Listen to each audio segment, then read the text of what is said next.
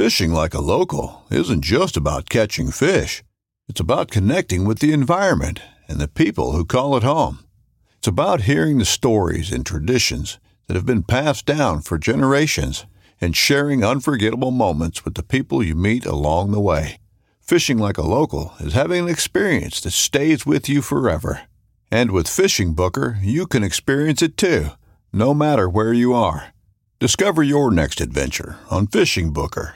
This upcoming concert season will be all about the boots, and Tecovas is your stop for the best in Western style. Tecovas has seasonal and limited edition offerings this spring and summer, including men's and women's boots, apparel, hats, bags, and more.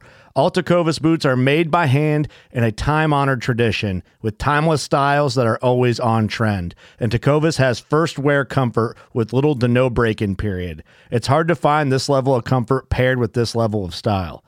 Stop by your local Tecovas store, have a complimentary drink or two, that's WCB style, and shop new styles. The smell of fresh leather and friendly staff are at your service. Many stores even have leather custom branding to make your boots truly personalized. And with regular live music and events, there's no in-store experience like it.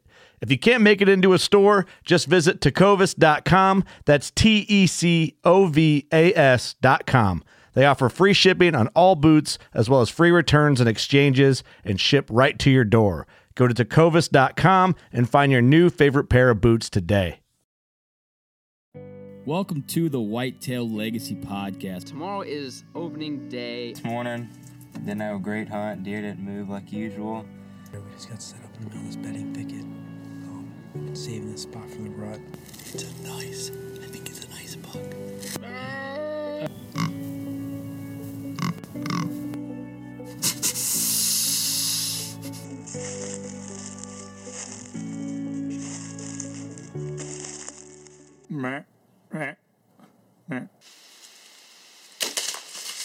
Boom! Hits a 170. That was money. I think he's down right over there, maybe 10 yards. Woo! Whitetail Legacy Podcast, bringing you back to the hunt and leaving a legacy. Baller rut. You're listening to the Whitetail Legacy Podcast, the podcast for the legendary whitetails, and we got a legendary one coming up right here. We got a buck on public with a bow out of a boat. I don't know what else you could ask for a cool kid episode, man. Right? I'm all about this. This is Sitka. yeah, this is Preston Hall. Dude is solid about hunting whitetails. You can just, when you talk to a guy, you can tell when he's got his shit together, and this dude knows how to get it done. Said he has 5 deer over 170 already, and this one net 196 and 5/8. He didn't even say what it grossed. I mean, No, yeah.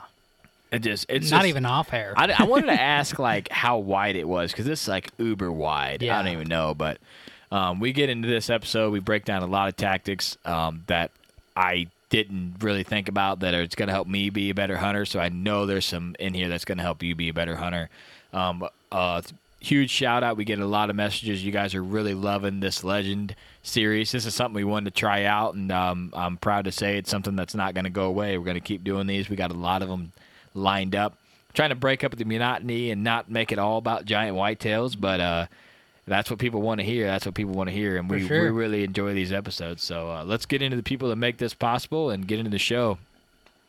Got the VIP veteran broadhead. We keep saying that, but I was wondering if we can just say like veteran broadhead. You VIP. know? Like we should just say VIP. Yeah, VIP. We should just start saying VIP, but VIP, Matt and Cindy. They got solid. The veteran and the combat veteran. Word from Matt is a lot of people stepping up to the 125 combat veteran this year, so that's something that you might be interested in. Interchangeable heads now, so you can get the 125 if you're interested. You had the VIP veteran broadhead shout out. Yeah, this week's VIP. I'm gonna say we need to almost change this and just do the VIP shout out. Yeah, the VIP shout out. This week's VIP shout out is Veterans Creed Outdoors. This is kind of a special shout out from our friend David Cagle. He didn't ask for this. We're just doing this, because we follow David.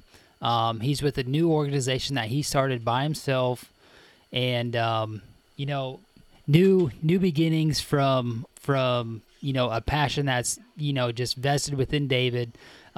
He was with a different organization, and different paths come about, and David's on this path now. So he just has a burning desire for helping out fellow veterans, which David is a veteran himself, which is super cool.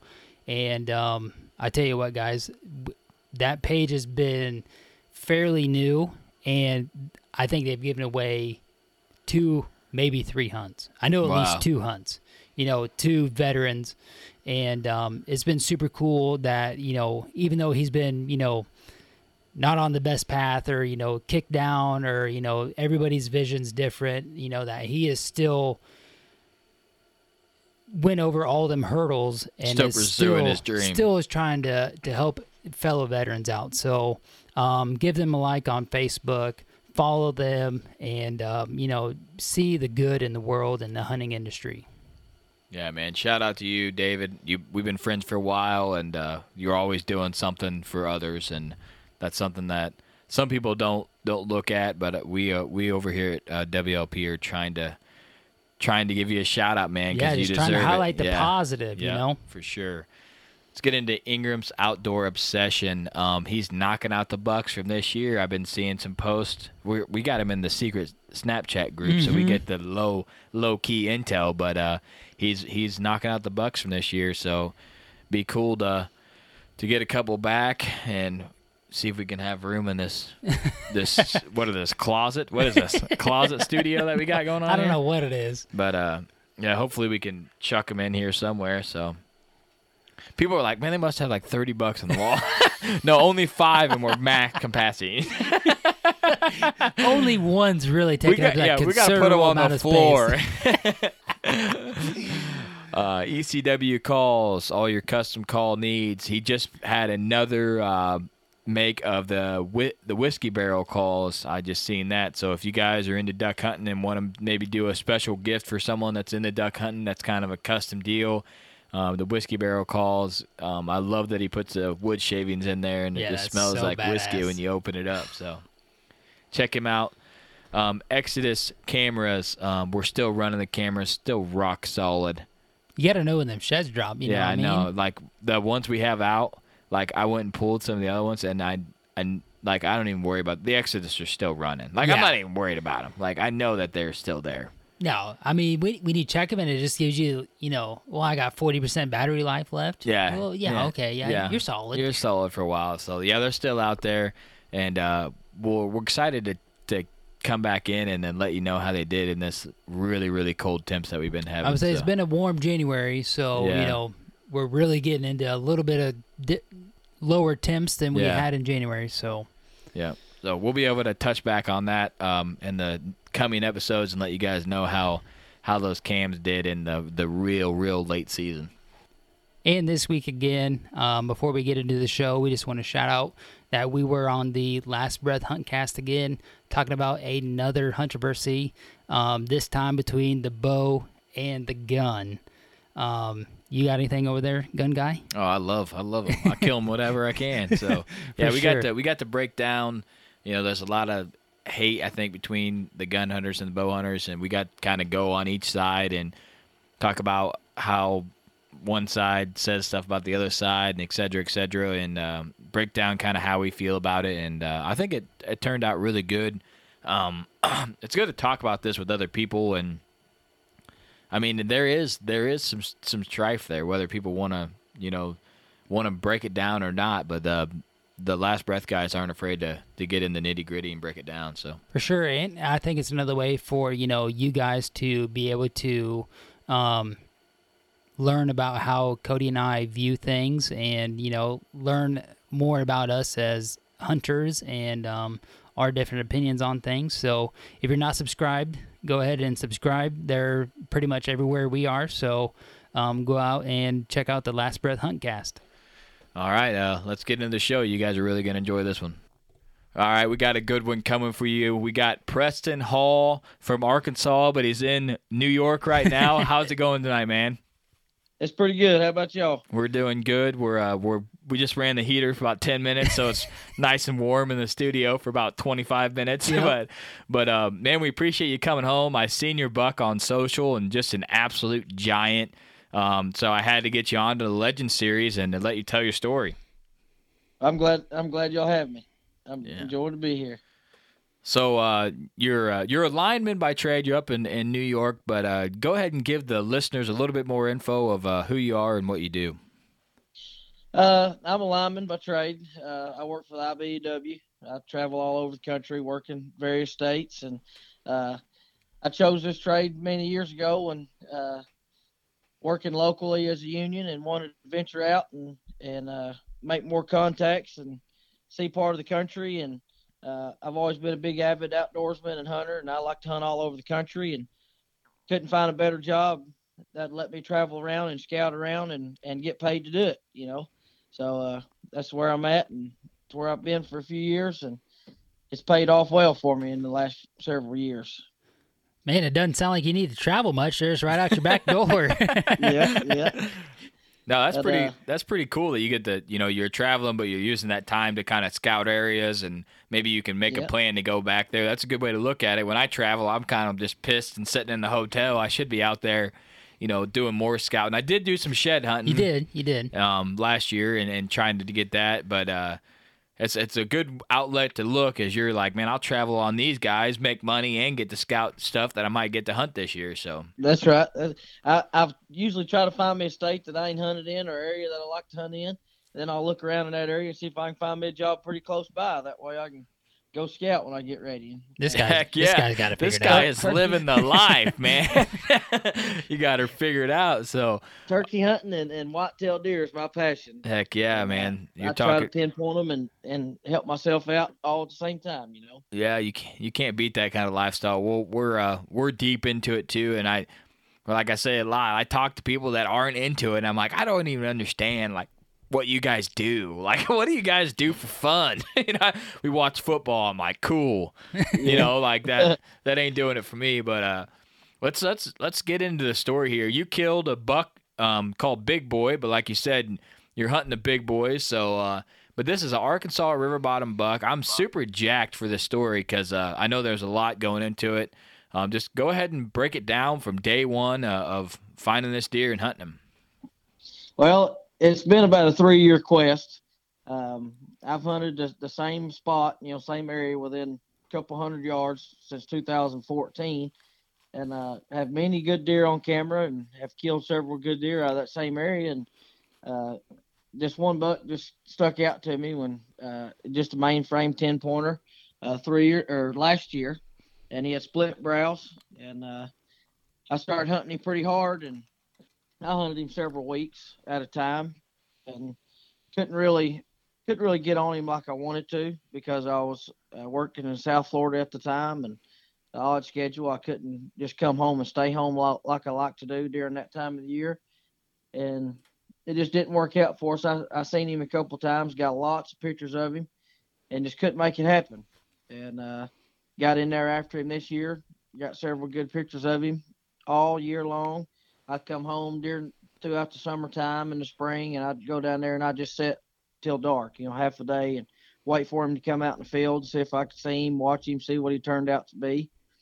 And he turned out to be a giant this year. I mean, he got real heavy, got a lot of mass on him. He got a lot of width.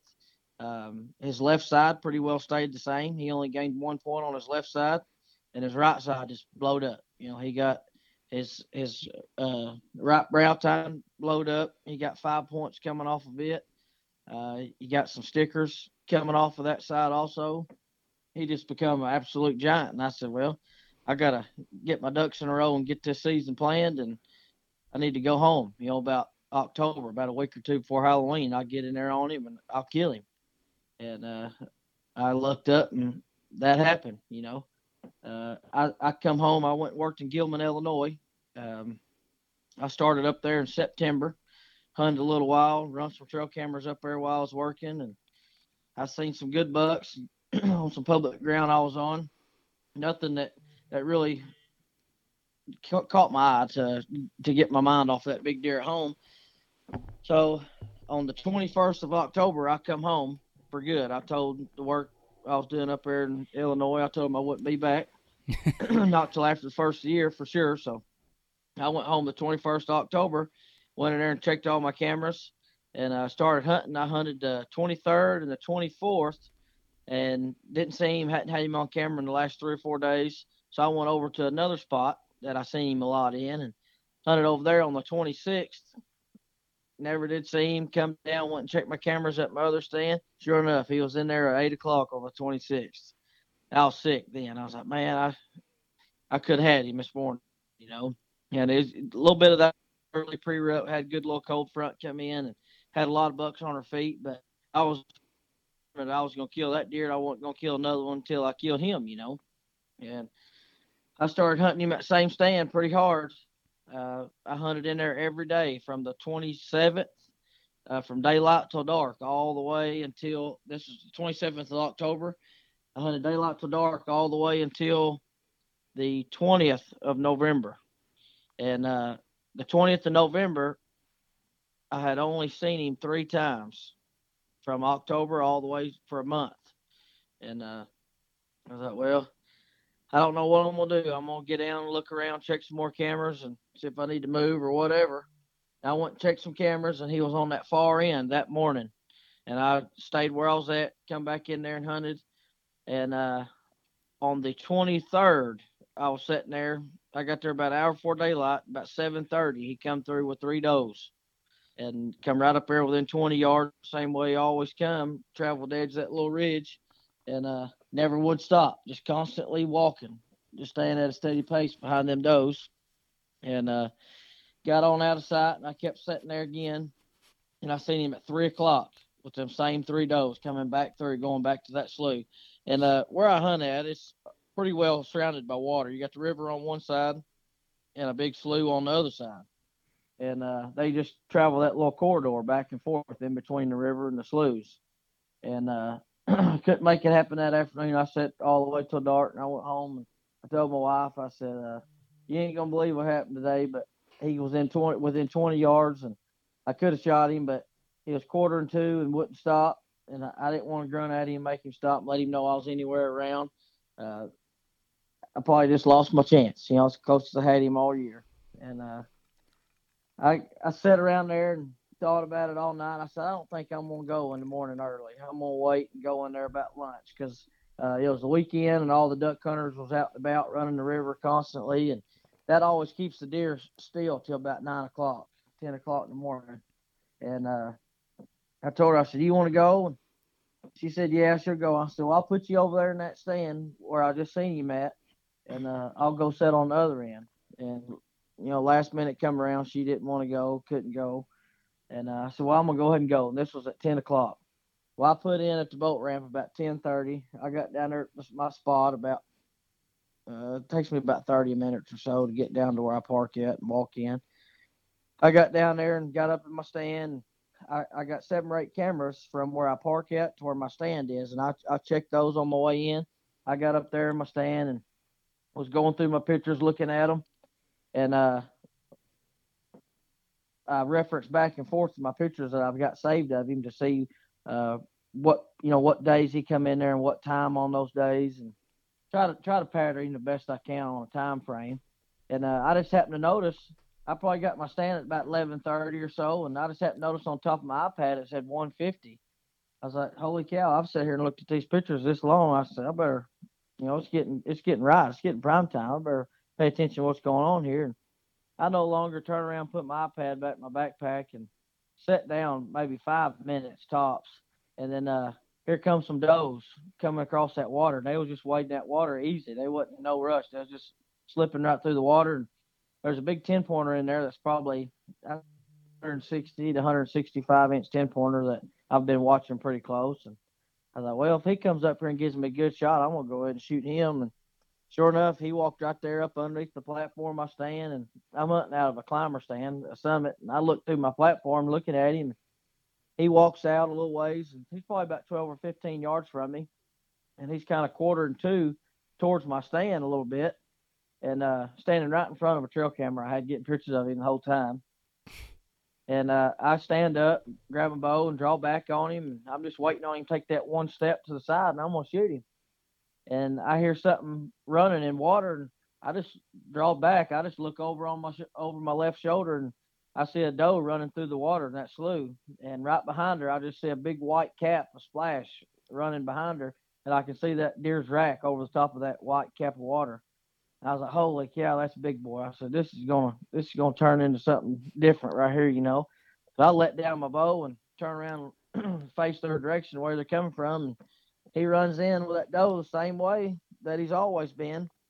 And I don't know if that 10-pointer took those 3 does from him or what the case was, but every time I seen him, he had 3 does with him.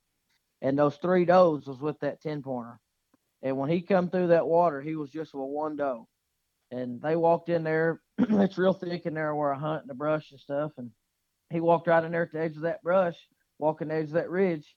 And him and that buck, that 10-pointer, they probably got, I don't know, 15, 20 yards apart from one another, and just recognized each other was there, smelt each other was there, whatever the case was, and they just started grunting back and forth with one another. The big buck grunted at the 10-pointer first, and then the 10-pointer grunted back at him, and once he grunted back at him, it was on then. It just flew all over him. His hair stood up, his ears laid back, and he just went to tearing the woods apart. Everything around that he could grab, get his rack on, he was just slinging it around, tearing it up.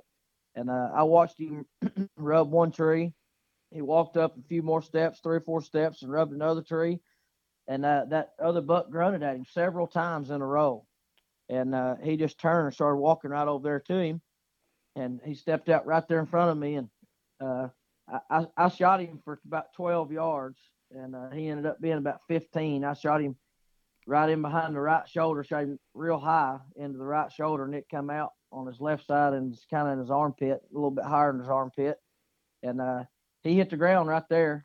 I was shooting the Muzzy 100 grain 3 blades, and he hit the ground right there and spun around on the ground a few times. And I try and look at that 10-pointer. He's just standing there looking at what's all going on, that deer kicking around on the ground.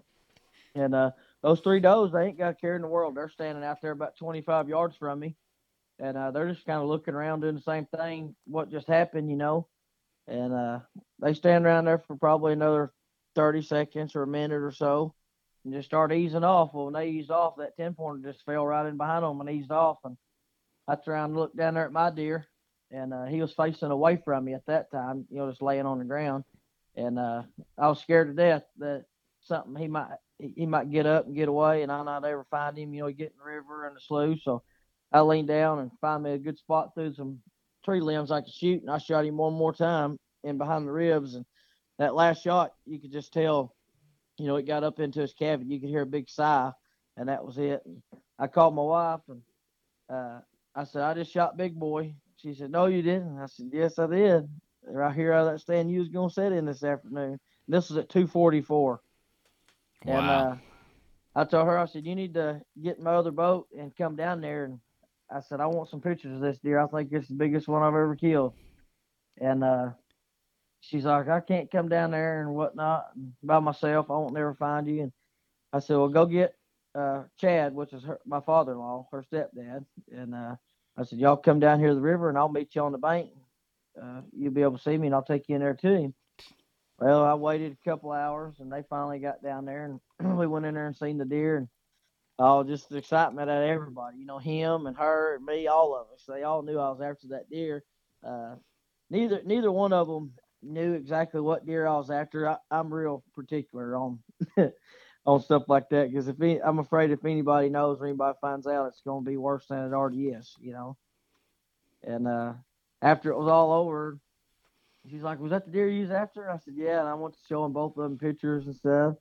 And they're like, "Holy moly, I had no idea." And it just all come together perfectly. It couldn't happen any better. I don't think that if that other buck was in there, I mean, who's to say if I'd ever got a shot at him or not? Because he come in there the exact same way every time. He had been in there 3 times before that where I've drawn back on him. He come in the same direction in the same spot and took that same trail. And I think that other buck just helped me out. It was just all worked out perfectly. Man, props to you for not just slinging it on that 10-pointer too early, man. That'd have been tragic to do that. And then you look to your left, you're like, oh, man. Well, right there where I'm hunting at, it's you don't. If you second guess yourself, I just don't even shoot. You know, if I look at it and be like, well, yeah, but no, I just don't even take a chance because I got that slough on one side and the river on the other side, and there's too many good deer in there to take a chance of not finding him getting in the river, drowning or swimming down river, and you not finding where he comes out or getting on the other side of that slough because it's real deep. I just don't take a chance unless it's perfect, you know. And once I got him home and got him skint and everything, I found out one of those blades on that Muzzy just barely cut the bottom of his spine. It was such a hard down shot that it went in right where his back makes the round, where it comes off the flat of his back and makes the round down his side. It went in right there, and one of those blades just barely nicked his spine and come out down low, and it got both lungs. It got the top of one and the bottom of the other, missed the top side of the heart. But come find out, I didn't even need to shoot him that second time, but I just wasn't going to take a chance. I don't blame you, man. I've shot one other big deer in there, and he was a mainframe 12-pointer, and I shot him kind of quartering away, and ever since then, I never found him. Another guy ended up finding him a few weeks later, and that deer crossed the slough on me twice, 2 different times. I had hired a dog to come in from South Arkansas and help me trail him, and he crossed the slough on me twice, and I never was able to find him. And another guy found him. I was like, well, I'll never do that again. I'll never shoot at one unless I'm 100% sure that I got a good shot on him. I would say it don't take long to, or very many circumstances to learn something like that. I mean, especially you get, big deer involved, like even on just, a good buck, like, we're out there, we're trying to do the right thing and we want a clean, ethical harvest and, you just want the animal to go down and it be over. That's right. Yeah. If I'm not 100% sure that I'm going to get him, I'd rather not even shoot him, I'll take my chances of meeting up with him again or not getting him at all. Yeah, I can agree with you 100% on that, man. And especially with you, with all that water around, that's something that we don't have to deal with. We might have a creek where we might be hunting next to a river, but you got giant rivers, sloughs, it just that would be real hard to track a deer through that kind of stuff. So I 100% agree with you there. You got to make sure it's a real quick, clean, ethical shot to get it down as quick as possible before, like you said, it goes across the slough, and then you might find blood on the other side. But then if he goes across again, then you're hunting a ghost at that point. It's damn hard to find them. But what I found out about them deer crossing the slough is most of the time when they come up out of the water, they've got so much water on them also, you won't find another drop of blood until you get out of his shaking area, where he's come up out of the water and he's shook off, and he's walked another good 20 yards before he starts bleeding again. And, it's hard to pick that back up. I was going to say that's what I was going to ask you. Is, the way that you describe that water is, they're just kind of, basically swimming across. So I just, envision, you're being able to see from the neck up. So, any wound that you're going to have from an arrow is going to be, washed away clean, saturated. And then, like you said, they're going to have to get up there, shake, get the blood flowing again. And I mean, that's got to be a tough task, in general. Right. Well, that time of year for us, we get a lot of rain and the river backs up, them sloughs back up. But the part of the slough that they got to swim is probably not but about 50 feet wide. But you're talking 100 yards on each side of that slough is underwater, knee deep to the deer or more. Some of it's chest deep, depending on how far the water's backed up. Wow. But that's my favorite time to get in there. I try to hunt the water because a lot of them big deer, they'll stay around that water and in that water. They feel safe. They'll find them a little island to get on, or they'll find them a big root wad to get up on and get up out of the water, and they can see and hear everything that comes anywhere close to them, And I've watched many of them. People come in or come down from the river and park and spook the deer and them not even know the deer's there, and he'll come slipping through the water pretty close to me, and he won't hardly make any ripples. It's just wild of how stealthy they are, even in water. Wow. That'd be pretty cool to see. Yeah. I've been hunting them in a lot of spots, and there'd be ducks all out in the water, and you just see the ducks start swimming off, and you're looking right at the duck swimming off and looking that same area, and you can't see nothing. And you pick up the binoculars and look, and all you see is the chest and the top of the back of a buck walking through the water, and the ducks are just swimming away from him, you know. And them ducks give them away a lot. That's awesome. So you're going in on a boat. So I'm assuming, were you doing that for access reasons, or did you have to go in that way? You can go in a few different ways, but boat access is the best way, really. And it always worked out for me because I always hunted that area right there with a southeast wind. And coming in with a boat, I can park right there and walk straight into the wind, and walking straight to my stand, wind in my face, and not ever have to worry, you know. If it changes around on me, I'll go in a different direction. I'll come in from the other side where the slough is, or there's different ways. That boating in right there in that area is the best way for me to get in there and have success. When you had first come back home and started hunting in October, you had said you'd went to this first location, checked cams, and he wasn't there. Was that where you had seen him during the summertime? All different times. He had a very wide home range. I had 21 cameras out after this deer, and I had 19 of them in one small area. I mean, I'd go in there and check cameras, and my wife would ask me, why you got so many cameras so close together? I said, well, he's just hard to pinpoint. I'm trying to figure out his exact route, you know, and the best way to get on him.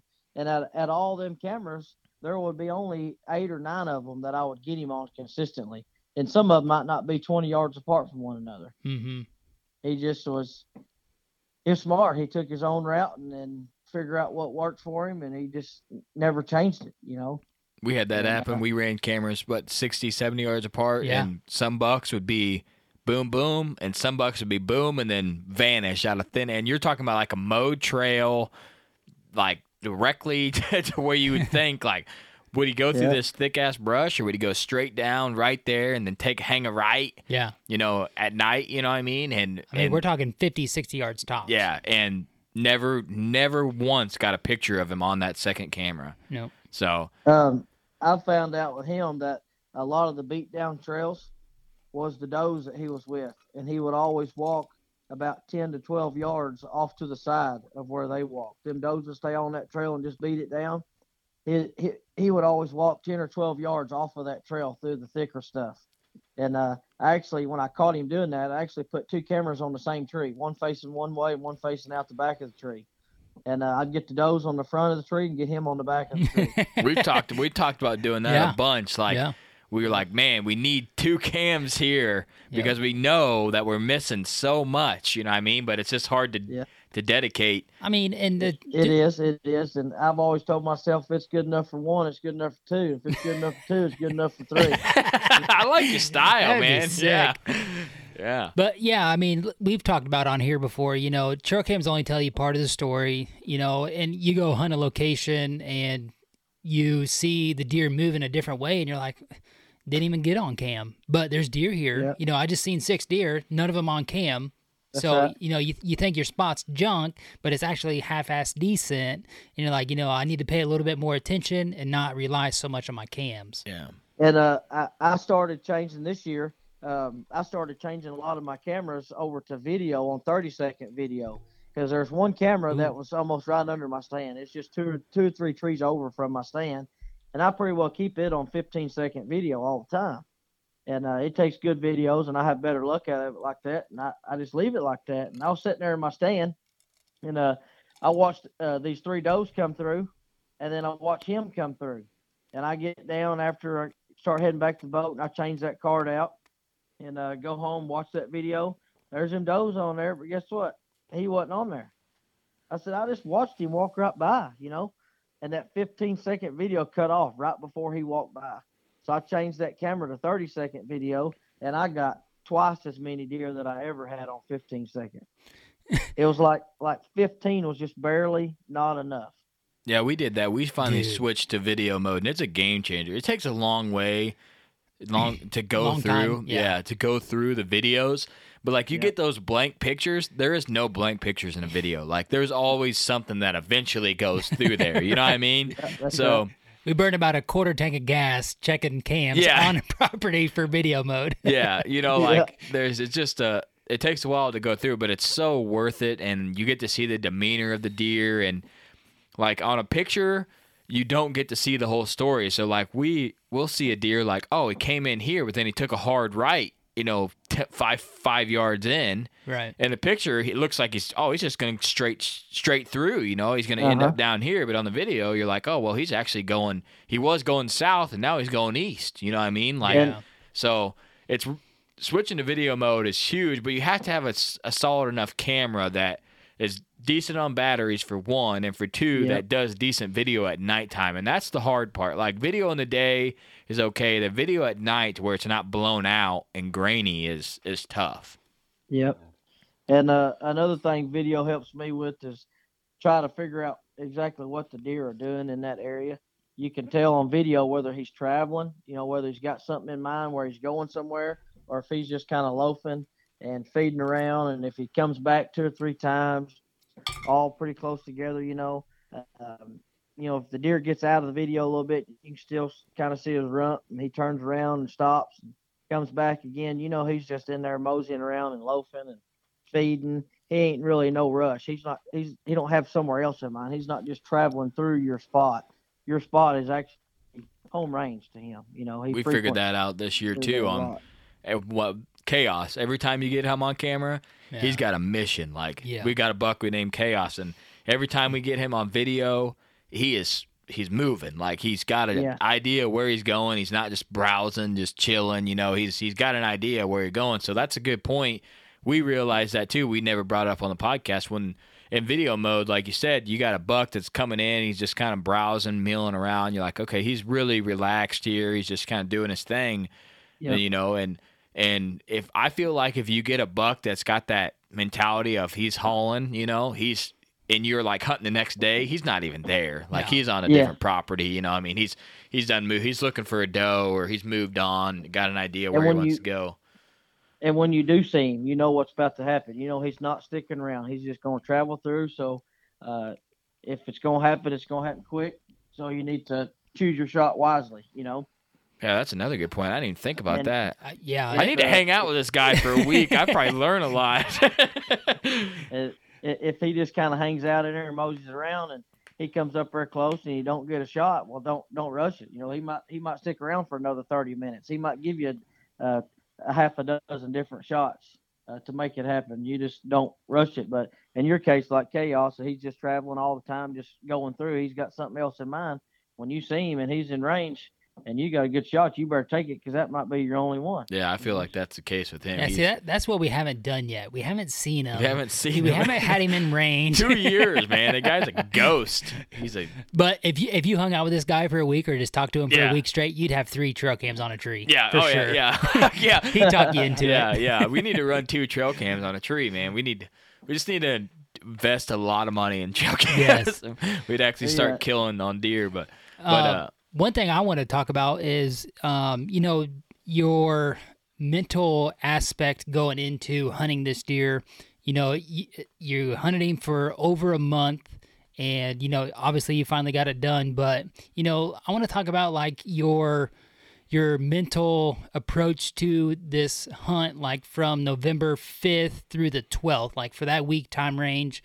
How did you stay motivated to get up every morning and go after him?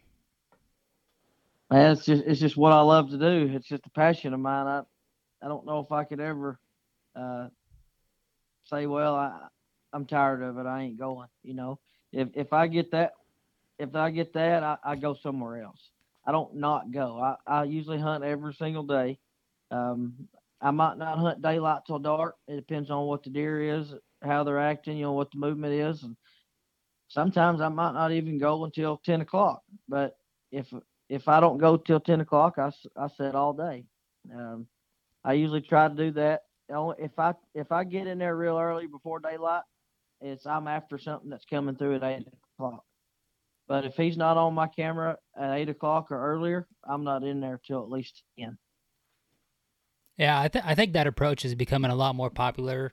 More stories like this coming out, people talking about, especially during the rut, just like I said, that, November 5th through the 12th time frame, that 11 to 1, 11 to 2, that midday movement. Cody and I experienced that, out on public this year. We had a solid 125, 130 10-pointer come through cruising in on us at, like 1:15 in the afternoon. And, most guys are packed up or just getting out to the stand for their afternoon sit. And that time can be very, very good if you're in the right area. Yep. And especially public ground, 80% of majority hunters, they only want to put in about 6 to 8 hours, so if you take a guy that's got up at 4 o'clock to come down there and put his boat ramp in at 5 or 6, well, I don't expect him to hunt past 10, because about 6 hour mark, he's burnt out. He's ready to go back home, get him some lunch, breakfast, wherever the case may be, and come back for an afternoon hunt, which is going to be around 2 o'clock, Yeah. And a lot of them deer, they've evolved just like everybody else, and they figured that out. They know how fresh the scent is in there, how long you've been in there, about how long you've been gone. And them deer, they listen to them boats. They're not scared of the boats by no means, but they've patterned the boats to the people just like we have the deer, I give them more credit than most people, just because I sit there and I watch, and I just sit there throughout the whole day and just watch what happens and listen to boats go by and listen to people come in and out. And most of the time we'll have deer all over me, and I'll just watch how the deer react to them people coming in and out, what they do, how they react to a boat coming by, and that's what I look for as when I come in and out. And I've watched it many times of people coming in and out and boats going by and in and out, and the deer, wherever they're at, they'll just kind of get over to a thicker part of the brush, or they'll get behind a big tree and watch. They'll just stick their head out the other side, and they'll watch the boat go by, or they'll watch the guys walk by that's walking down the road, looking around, scouting. And once they go by, the deer just go back doing their own thing. Yeah, that, and like, that's, props to you for recognizing, behavior like that, being out there at the time, whether it be duck hunters or deer hunters, going up the river and, recognizing the deer behavior and, using that to your advantage. And like for Cody and I, we have at our public spot, they have early season access, and then they close it down to the lake. And, that adds like 3/4 of a mile to our access on top of, just short of a mile back to where we want to hunt. And, them doing that really lowers the numbers of hunters when it gets good. So, if you're willing to put in that extra work, like, you can be successful, but you have to be out there in order to do it. That's right. Yep. And I don't know if y'all know much about Northeast Arkansas, but the rivers up there are all pretty small rivers, and they're not very deep, but they're just rough. They got a lot of trees in them. They got a lot of logs in them. And a 7-mile boat ride in a river like that is a really long boat ride. And most people don't want to make that ride. They might make it 4 or 5 times, half a dozen times, and they'll kind of get burnt out on it. Yeah, I mean, I could see, man, you're out there at 4 a.m. It's cold. You're trying to get in there on a buck, and you're doing that, and then not like, when we're walking out, like when you get to the truck, you get to the truck. Well, this guy's got to load his boat, adjust stuff for the ride home, strap down his boat. Like, there's a lot of work that you got to do even after you get done. You're taking a climber. So that climber, will you bounce around trees quite a bit, and just hunting in the same area, or? I got several climbers. I got lock-ons all throughout that set of woods there, and I use climbers here and there. But right there on that ridge where I hunt at, I've killed lots of big deer out of that same tree, and I don't put anything in there that stays stationary. I take it in and I take it out, because it's a really good spot. but the deer they figure them stands out pretty quick, and I've learned that deer figure them out and also people figure them out. We've talked about like hanging sticks and leaving them, but I'm like, man, someone's gonna see these sticks and be like, oh, there's people hunting here, like it's probably decent, you know. So that's always in my back of mind. Like, it would be so much easier if we just had sticks up. Like if you're using you're hanging a strap-on stand every time. If you just had the sticks up to walk in there, it would save you 30 minutes. You know what I mean? Like, but I feel like prepping the tree and making it look like no one's been there, if you can, you know what I mean? Or at least not having the sticks where someone's back there like, oh, shit, there's already sticks here. I'll just throw my stand up. I'm ready to go. You know what I mean? I feel like you're doing the work for a lot of other people, too. Found a gold mine here. Yeah. The sticks are here. The sticks are here. So, you know, they I've hunted down there since 2014, and I've only seen one person in there, and that was on camera. And I knew who he was, and I asked him what he's doing in there and stuff, and he was lost. Perfect. You're like, man, I ran a camera back there for years. I ain't seen nothing good. And you know that guy that's lost on cam, he's like, I'm never coming back here. Yeah, I know. Yeah, he said, I won't never go back in them woods again. He said, I get lost every time I go in there. And I said, and the whole time you ain't 100 yards off the river, you just don't know it, you know? He said, I got so turned around in there that day, I ain't never going back in there. Perfect. Be like, oh, man, I ain't seen nothing back there for years. I just like the area. Yeah. That's what I tell everybody I know. Why do you hunt over there, man? I just like the vibe that's over there, man.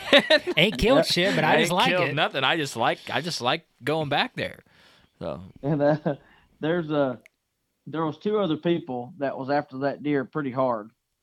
And only one of them knew about the deer like I did, watched him, knew he was there all the time, and he actually hung out over there on their property a lot. And another guy just found out that the deer was there, and he was hunting him, but he didn't really know what he was hunting. You know, he was hunting that deer because he'd seen pictures of him from somebody else, but he's one of the, like normal deer hunters, you know, he's a weekend deer hunter, and he'd come in, hunt 2 or 3 days, and he'd leave, and he'd call me, ask me if I seen him, or text me, ask me if I seen him. No, man, ain't seen him for months. One time I was actually sitting in the tree looking at the deer, watching him walk through the woods, and he texted me and asked me if I seen him, and that kind of weirded me out. I was like, well, whoa, this guy's watching me right now. And he's looking at him too, you know, and seeing what I'm going to tell him. And I told him, no, I ain't seen him today. I mean, the guy did not even tell his wife that he's chasing a giant. No. Oh, I don't. Usually, if you find anything out like that, for me, it's already after the fact. It's done. That's a good way to keep it, man. Yeah, props to you for being able to keep that under wraps. Like, I mean, my wife don't know the deer. Like, she knows, like, if we have a name for it, or, you know, I'm chasing the 12-pointer or whatever. She might look at the pic, but I mean, other than that, like, she don't care. But I've at least told her about it because I'm jacked up. You know what I mean? You're like, I'm hunting big boy. He's big. I'm not going to tell you how big, but he's just big. He's just a big deer. Right? I tell her, I was like, you know, he's the 5th deer over 170 inches that I've killed. And I've told you, if I tell you that I'm going to kill a big deer, you ought to know he's going to be big. You know, that's all there is to it. And she's like, well, you know, sometimes I just don't know. And I got a 223-acre farm that's not far from there, from the river. It's actually right on the river, just a different piece of it. And I killed a deer down there on 17 that was 186, and she thought that deer wasn't big. You know, it was big, but it wasn't big. I guess when you don't deer hunt a lot, you see elk and mule deer and stuff, you're like, well, that's not that big. That ain't that big. I seen elk yesterday that was 360, right? I told her, I said, that's a big deer. You know, it was a whitetail.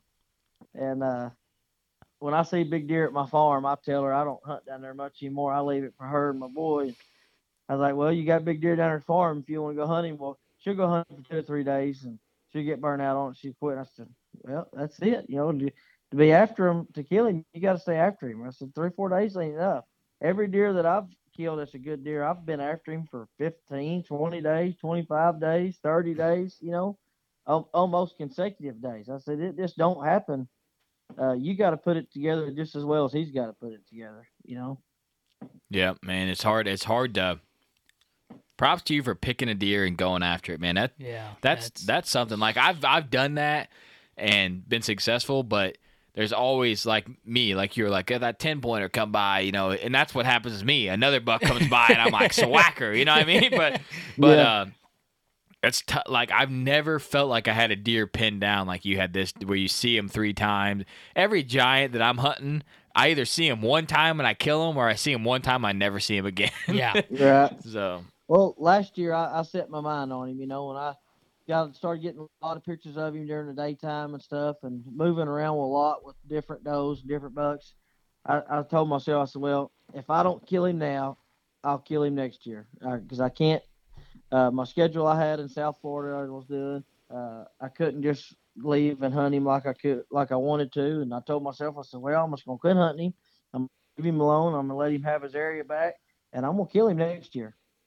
And it happened. And I've been watching another deer for the last 2 years, year before last, and last year, and then this year. And this year, man, he's just an 8-pointer, mainframe 8-pointer, but he really blowed up this year. He's a giant 8-pointer. So next year, that's going to be the one I'm going to be after every day. I'm friends with you on Facebook now. I'll be watching. For sure. I want that text message to be like, I got big boy. I'll be like, yes. You won't see nothing from me on Facebook. Most times it's everybody else. Nah, yeah, I seen that. I went to your page and there wasn't much there, but you had a lot of shares of other stuff. So hopefully I've had a lot of people take stuff from me on Facebook. Yeah, man, So, we get that too. Pain in the ass, man. People, you post a picture and someone shares it on their page. No cred. Yep. No cred. And you're like, Well, come on. I've had a lot of pictures taken from my Facebook and put on other websites, and people crop different things in them and put themselves in them and stuff. And so if it's anything for me, it's on my Instagram. You know, I don't put anything on Facebook. Man, I don't. That's where I'm slacking. I don't follow you on Instagram. Geez. I'm gonna fix that right now. Is it Preston Hall? Yeah, it's Preston Hall 90, I believe. All right, perfect. If the listeners want to follow you, that's where to get you at, Preston Hall. I killed a pretty good deer up in about central Missouri several years back, about 2013. He was a mainframe 10-pointer and had 2 good stickers on him. And I caught him on somebody else's page, and the guy had himself in there with him. And I asked him about it, and I sent him a whole bunch of pictures about it or of the deer and stuff. And there wasn't no doubt it was the same deer. I said, well, I won't ever put nothing on Facebook again. Yeah, man. Facebook's savage. I did that with the 193 I killed, and Cody claimed it and put his face on it. We have so many people's faces have been on that deer just as a joke. It's crazy. You know, that's funny you said that, because that big deer I killed, my father-in-law was down there with me, you know, and was taking pictures and whatnot. And we got a picture of my father-in-law holding my deer. And I took that deer after I killed him down there to the river cabins where some of my buddies was hanging out that knew about him and stuff. And I had to go rub it in their face, you know, and show him to him. And the guy that lives across the road from them showed them a picture and said, hey, look at this deer my buddy just and he looked at the picture, and it was my father-in-law and that deer. He said he didn't kill that deer. He said, yeah, he did. I know him, this guy such and such. And he said, no, that's this guy's deer right here. He said it's laying right there in that boat. You don't go look at it. That's how it goes, man. I would say stuff gets out fast, man. Shoot a big buck, it gets out there. But when I come out to the river, when me and my wife, my father-in-law, I got a little deer cart that I put them on, you know. And when I went to meet them at the river, I looked at my deer and looked him over, you know, and I left my bow with him right there and walked out to the river to meet them and got my clothes changed and stuff, because I'm real particular on my hunting clothes and my scent and all that. My clothes leave my scent bag, go on my body, walk to my stand, walk back to the boat, and that's all. That's the only time they get worn. It's from the boat to the stand and back. And I changed my clothes at the boat, grabbed my cart, went back to the deer and left my cart at the deer, and come back and waited on them by the river, and just pacing, you know, just anxious, ready to get the deer out of there, and kind of nervous somebody's going to see me running down the river, you know, and whatnot. And I get the boat out, or get the deer out to the edge of the river and get him in the boat, and I hear a boat coming down the river. Oh, man. And I hurry up and jump in the boat. I ain't got any time for nothing. He's just thrown in there. My cart's upside down. And I hurry up and jump in the boat and fire it up and just take off fast as I can go down the river and get as far as I can away from my normal spot. And here come that boat, and they seen him. And when they passed me, they were just both guys in the boat was breaking their necks looking over at that deer, and they slowed down and turned around and followed me back to the boat ramp. And next thing I know, before I get to the boat ramp, I got 5 boats behind me following me wanting to see this deer. And I get to the ramp and park my boat there and go get my pickup truck. And when I come back to back my boat trailer in the water, there's all kinds of people standing around my boat taking pictures of that deer, talking about him, and whatnot. And before I could make it 15 minutes down the road, the deer was already on Facebook, and the Arkansas Game and Fish had done called me wanting to look at that deer. Wow. Damn it. I met them at the school, and they looked at him and thought, man, that's a giant. That's the biggest deer that's ever come off this ground, and it probably will be the biggest. And, we've heard a lot about him. We've seen a lot of pictures of him from the biologists and stuff. But we never thought anybody'd get him, And one thing about it is that I don't think the deer's very old. When I look at pictures from last year of him when he was a mainframe 10 with split brows, I say 3.5, 4.5 every picture I look at him. And then his body size this year, wasn't very big. His hide wasn't very thick. He had thin hair. Real healthy looking deer. I don't figure he was a day over 5. He just had good genetics. Yeah, man. If they're gonna be big, I feel like they're big by 5. You know what I mean? But I mean, we had Clint on, and it was a 3.5, 180. Yeah, right? So man, it's hard to know, but till you just dig in there and send the jaw in. Someone needs to do over here. I feel like you don't need a new bow, you don't need a new camo, new sight, or nothing. You just need a faster damn boat.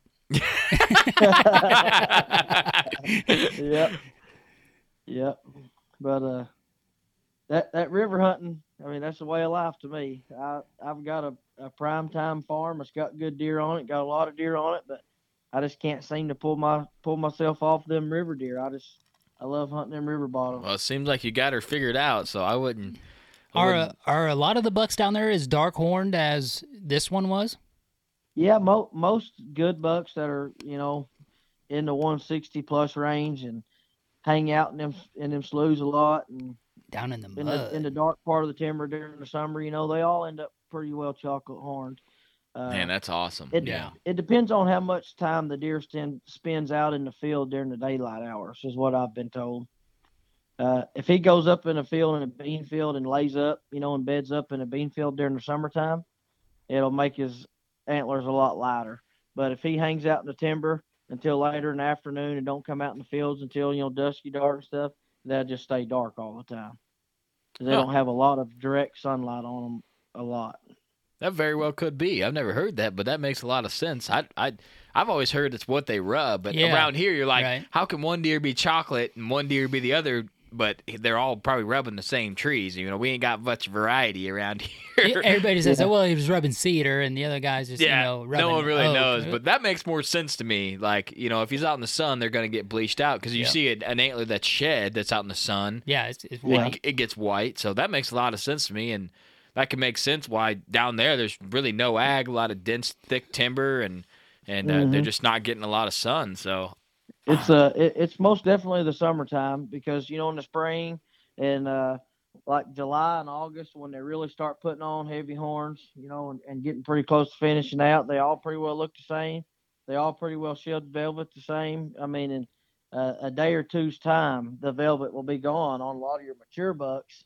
And then a week later, your younger bucks will shed their velvet. And it ain't, mid-September, early October that you really start telling if they're bleached out. And you might have, 10 or 12 or 15 different bucks on the same camera. And only the big mature ones that don't get seen a lot, don't get hung out in the fields, get caught out in the fields a lot. They're the only ones that's dark. Man, that makes so much sense. I literally learned some stuff from this episode. That's awesome, man. Yeah, that makes really good sense to me why it is like that. I'm going to start telling people that. People are going to be like, man, you know a lot. I'll be like, yeah, this guy from Arkansas taught me that. But yeah, that makes a lot of sense to me then. And because those big deer, they're not going to go out in the fields and stuff. And No, then Yeah. especially around here, you got a lot of farmers doing different things in their fields all throughout the day, and I mean, yeah, you'll see some good bucks, 8 pointers, 10 pointers, stuff, whatever. But that's them deer that ain't got no age on them. You know, they might be 2.5, 3 years old or so, and they'll lay up in the bean field all day. If they get jumped up, they just get jumped up. But them big ones, they only get jumped up so many times till they change their mind. Yeah, You know? for sure. Well, the last 2 years, I couldn't tell you what Chaos's color is because we can't see him during the daylight. All I see is white at night when he's on cam once a week. Yeah. He'll mess up. Because the first year that I found out about this deer, the big one I killed, I never had one daylight picture of him. And I mean, I had all kinds of pictures of him from like June and July all the way up until February when he started losing his horns. And never once got him during the daytime. And then the next year, I got about 75% of his pictures at night and got a lot of daytime pictures. And then this year, it was just a half and half. Actually, after October, about a week before Halloween, I started getting a lot of pictures of him during the day. And from September, August to September, all of them was mostly at night. Man, you must have been getting tighter and tighter on them. And Yeah. we've heard that a lot. Deer get older, they get tighter range, but then they get more, they feel like they got it, you know what I mean? So they might get a little more cocky to step out in the daylight, but they know the area that they can do it in, you know what I mean? And as long as no one's in there, it sounds like you're the only guy that's really in there messing around. And if you're solid on your scent control, they're never getting bumped or anything anyway, so. Well, I'm a firm believer on that because there were several other people had pictures of him, and all the other pictures was during the nighttime. And I had pictures of him and another buck that he always run around with a lot. Almost every picture, all the way up until I guess it was about the 26th, because when he come in there that morning at 8 o'clock, when I had him on camera on the 26th, that buck that he normally runs with was on that camera at 11, and they wasn't together. He come in there at 8, the other buck was in there at 11. And on the 21st, I had pictures of both of them together. So they just split up from one another within them few days there. And they was all during the daytime. I got pictures of one of them with his head down and that big one with his head up, like looking up in the trees. And he's standing one right in front of the other, maybe 10 feet in front of my camera. Nice, man. Toes that picture. I mean, it's a beautiful picture. That's probably my favorite picture. Just good daytime, the sun shining right through the trees on them. It's just a good picture of them. Both of them. I love it when you get so many trail cam pictures, and it just makes you want to kill that deer so much more that you're putting the pieces together and imagining the story in your mind, like, okay, why is he there? What's the wind? There's just so much you can dive into and learn. But man, this is a good legend episode, man. I'm digging this. And 5 feet in my tree stand height, I think, made a lot of difference, because I had a 25-foot rope on my climbing stand, and I'd always climb up until I hit the bottom of my rope, and I'd stop. And I screw in my little thing in a tree, I hang my bow on, and I screw in the other side where I hang my bag on.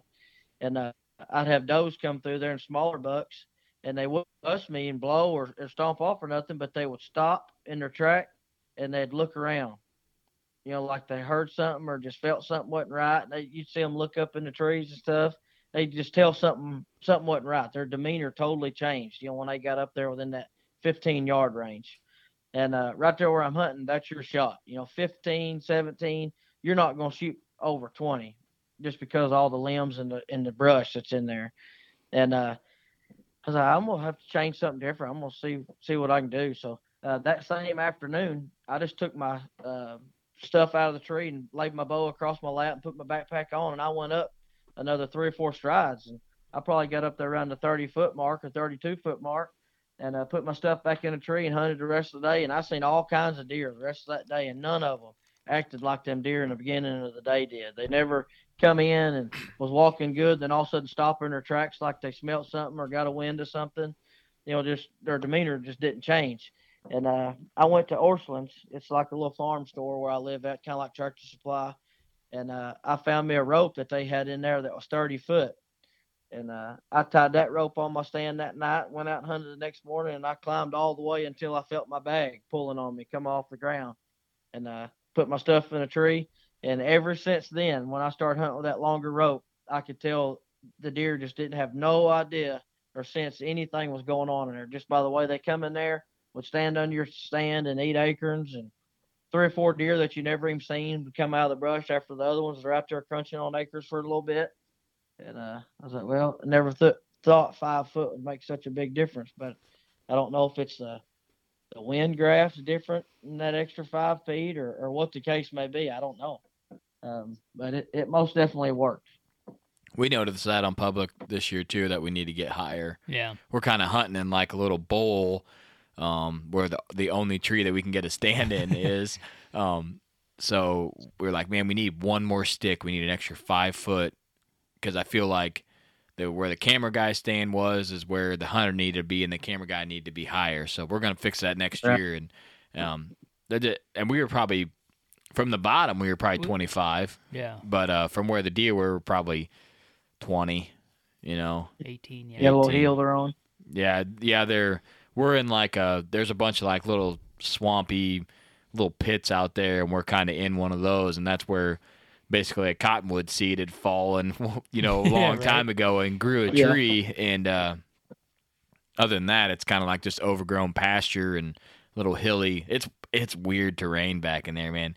When you're in the tree, you got to kind of grasp over. You're like, oh, yeah. Then you get on the ground, you're like, this is completely different than what I thought it looked like. If you just took a guy back in there in the dark and put him in the stand, and you're like, all right, you're gonna walk in this way and then walk out, he'd be lost as hell. He'd be like, I ain't got a clue where I'm at. But man, well, we appreciate you coming on and telling us the story of Big Boy.